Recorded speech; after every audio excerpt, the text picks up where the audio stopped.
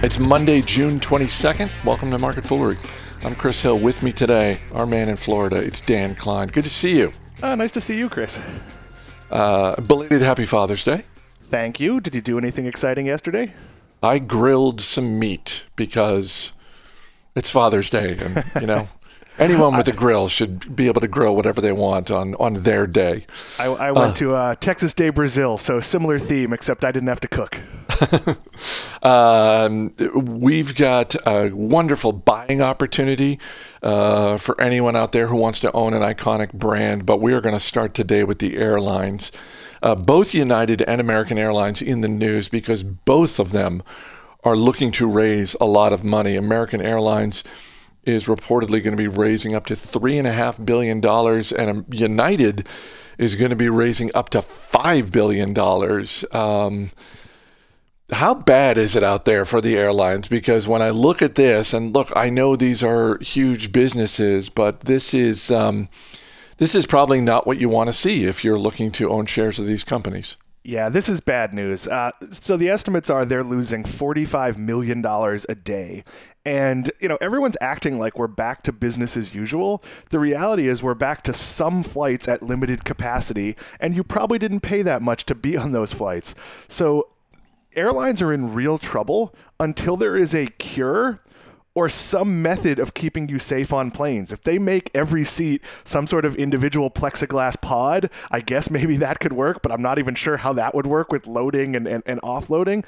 At best, you're looking at 2/3 capacity, and most routes are going to have lower pricing. I know I've booked some flights. I don't know if I'll take them, but I've booked some flights, and the pricing was very, very low. So this is a lot of pain, and starting at the end of September, they can lay some people off. They're trying with buyouts and other offers to reduce their workforce, but these are companies that are not going to be back to normal for maybe years. And I point out, I'm a travel optimist. Yeah, I was going to say, you're one of the more optimistic people I've heard talking about the travel industry in general, whether we're talking about people getting back to casinos or the airlines or the cruise lines. I saw a clip this morning, an interview that's going to be running tonight on HBO. Ed Bastian, who's the CEO of Delta Airlines, talking about masks on their planes and basically saying, look, we're not going to remove people from the plane if they take their mask off. And it's a tough spot that they're in because particularly when you think about longer flights, it's not hard to imagine for sort of the shorter trips where it's, the flying time is maybe an hour.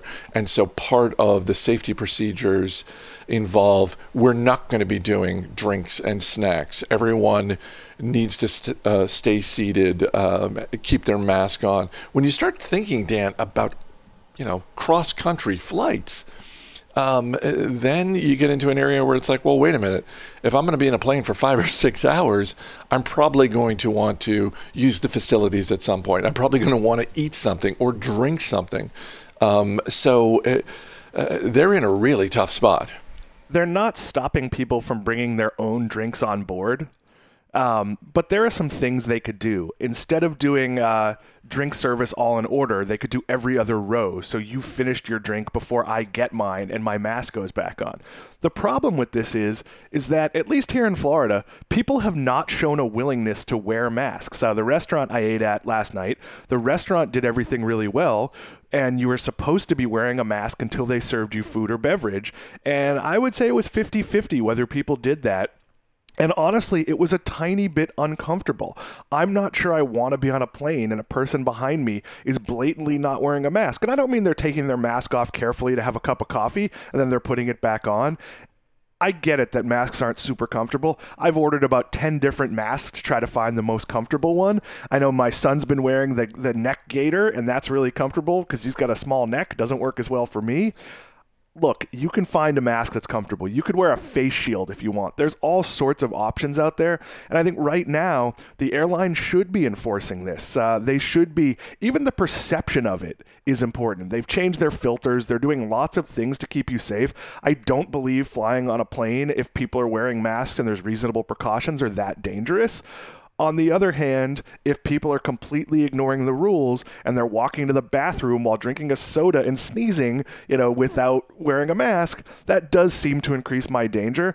And look, I get the politics of it, why the airlines don't want to make hard and fast rules, but I think as a society, maybe we should make some hard and fast rules about being nice to each other. Last thing on the airlines, there are a chunk of investors out there who look at the airlines, particularly with their stocks knocked down to the extent that they have been, and they think to themselves, well, look, they're going to survive. They're going to get through this. This is a necessity in our society. So why not take a shot with one of these stocks? Why not buy a few shares, because it's a value play right now? Do you look at the airline stocks as value plays? No, it's a value trap. It's a danger. You should be looking at there should be red lights and crocodiles jumping up and whatever could scare you away, because airlines could go bankrupt. That doesn't mean they're going to go out of business. Chris, we've talked about this with cruise lines. The banks don't particularly want to own cruise ships, and they don't want to own airplanes. These routes need to be flown. So what could happen, and they're taking steps for that not to happen, but if this goes on for an extra long period of time, they'll file a Chapter 11, they'll get out of some of their debt, the same people will be in charge, some executives will get bonuses, and shareholders will get wiped out. That is how it goes. So if you invest in an airline, you're making the bet this will recover over the long term without there being a bankruptcy in the interim. I might make that bet on Southwest. I am not making that bet on any other airline. Second quarter earnings for TripAdvisor are scheduled for early August, but we got indications today that it is not going to be pretty. TripAdvisor said it expects revenue for June to be 1/5 of what it was a year ago. And Dan, TripAdvisor is also quick to point out we've got the money to cover our debt obligations for the rest of this year and all through 2021. But that seems like the financial equivalent of damning with faint praise. Yeah, that's not great. That's like you go into a meeting with your boss and he looks really upset and he says, well, we're not going to fire you. It's like, okay, I'm not getting fired, but something's not good here. Yeah. And look, travel has rocketed back to 20% of previous volume. That's not great. And look, nobody's taking discretionary vacations there are places you can go. Their camping is up. There are some things people will do. But the amount of people flying to Orlando to go to Disney World, which hasn't even released its official method of reserving days at the park yet, that doesn't happen until June 22nd for people that have a resort reservation. Nobody's doing that. Someone like me might fly to Vegas for a few days and carefully gamble. Your average group of buddies that was going to go to Vegas is not going to do that when the city's half shut down. That's true of most destinations. Chris, let's say you and I were going to have a meeting with a potential sponsor. We might have flown to do that in person. There's no way we're doing that in person right now, especially if it's someone in New York or Los Angeles or a big city. So there's just going to be less demand for a long time. Do I believe that demand will never come back? I do not. I believe that we will forget about this. This will become the blizzard of 78, a fond memory, as weird as that sounds, that we all tell war stories about 10 years from now. But for the next however long, no, things are going to be really ugly for the travel business. They are, and you think about a business like TripAdvisor, which has really stumbled over the last 5 years. I mean, it's been a pretty steady decline for the stock and for the business. A year ago, this stock was in the mid-40s. Today, it's at $17 a share. So it's a little more than a $2 billion company. I'm wondering if you look at TripAdvisor and think that there is enough there in terms of data, in terms of users, that someone might consider an acquisition. Last week on the show, we were talking about Groupon, and for all of the struggles that Groupon has, it still has about 42 million active customers. So there is a price at which someone would be willing to pay for that customer information, and I'm wondering if you see the same thing with TripAdvisor. So TripAdvisor would make sense at booking. It would just fit nicely into their portfolio, or maybe they just close it and rotate people into the services they have. It would work at Expedia. It would also work well at a Microsoft or a Google. It would not be a terrible venue for almost anyone to own if the price keeps coming down. Doesn't make a ton of sense as a standalone company. It's the smallest fish in a very big pond. But yeah, absolutely, I think they're an acquisition target, which usually means they're not, by the way. My history on this has been very, very bad with forecasting acquisitions. No, but you have to figure, particularly for some of the companies that you mentioned, and Booking, given the challenges that they're facing, they're probably not looking at acquisitions as actively as people at Microsoft and Alphabet. There have to be people at Microsoft and Alphabet who, given the strength of those businesses, are maybe even more focused on tuck-in acquisitions than they were at the beginning of the year. Yeah, Microsoft tends to buy things that don't automatically fit its portfolio. LinkedIn and Skype would be two big examples of that. This would be a value add. That said, Microsoft does not have a great history of buying things and extracting added value. In fact, they generally do the opposite. But I would think any of the cash-rich tech companies, would it be shocking if Amazon is kicking the tires here? I don't think it would be. Offering travel services ties into so many other things you can do. And think of all the data Amazon has related to travel and travel products. So this would work really well at pretty much any tech company. Apollo Global Management is the private equity firm that owns Chuck E. Cheese. And if you've got cash burning a hole in your pocket, they want to hear from you. The Wall Street Journal is reporting that Apollo is currently fielding offers from potential buyers. This story reads like Apollo is being pretty straightforward. Obviously, anytime you're fielding offers, you want to get more offers, but it seems like there's enough smoke here that there may actually be some fire. Although, Dan, I can't get away from the question, who wants to buy Chuck E. Cheese and why? Like, Chris, is it to keep the Chuck E. Cheese brand, or is it just a real estate and restaurant play? No, it's, in my opinion, someone like roughly our age that fondly remembers Chuck E. Cheese for like a post, hockey team, breakup party or a birthday party or something, that doesn't recognize that Chuck E. Cheese in 1985 is pretty much Chuck E. Cheese now, except there's a lot better competition out there. I could make an argument for Dave & Buster's working. You could argue that if they made their food better, that they could do enough business on the weekends and during sporting events that if they could be seen as a restaurant at the mall the rest of the time, they might be profitable. Chuck E. Cheese has to revamp everything. Its food is terrible. Its games are old. Nobody wants their kids climbing around the hamster thing now. Right now in this pandemic, there is no way to sanitize a ball pit that there wasn't before, folks. I'll tell you, those weren't the cleanest places on earth.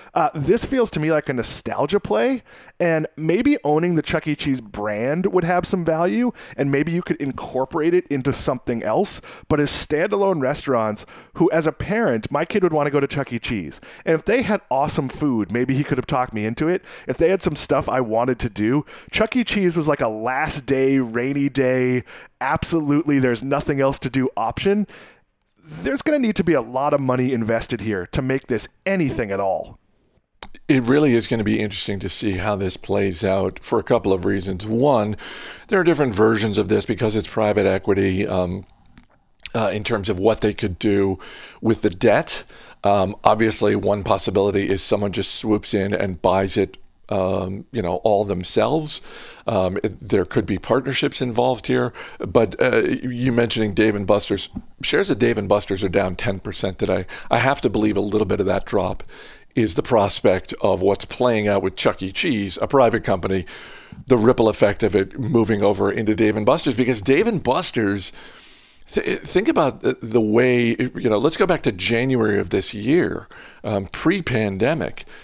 Dave & Buster's is a stock that really hadn't moved. I mean, it would move up and down, but it was basically in the same spot in January of this year that it was 4 or 5 years ago. And that's at a time when the economy in America is doing very well. when wages are going up.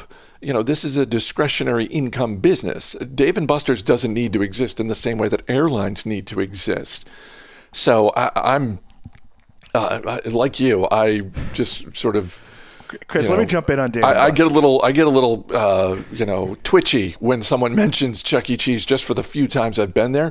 But I'm really curious to see how this plays out. Dave & Buster's benefits from Chuck E. Cheese going out of business. There's a certain amount of birthday party that trickles to Dave & Buster's, which would be a better fit at Chuck E. Cheese, but also works at Dave & Buster's. But you could argue that Dave & Buster's in a non-pandemic world is a very affordable adult indulgence. It's a, hey, we're not going on vacation, but on school vacation, we'll take the kids to Dave & Buster's. It's not a big leap to say they could revamp their menu to make their food a draw on its own right. And it also seems like they're coming into a time where malls are going to be really, really willing to negotiate for any business that eats up space and draws in traffic, which Dave & Buster's theoretically does.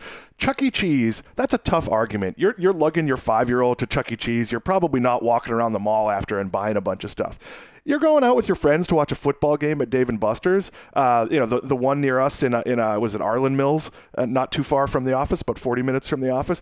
After that, Dave & Buster's. Maybe I'm wandering over to the casino. Maybe I'm wandering around the mall. There's more of an argument for Dave & Buster's than there is for a very dated brand in Chuck E. Cheese. Dan Klein, always good talking to you. Thanks for being here. Thanks for having me. As always, people on the program may have interest in the stocks they talk about, and the Motley Fool may have formal recommendations for or against, so don't buy or sell stocks based solely on what you hear. That's going to do it for this edition of Market Foolery. The show is mixed by Dan Boyd. I'm Chris Hill. Thanks for listening. We'll see you tomorrow.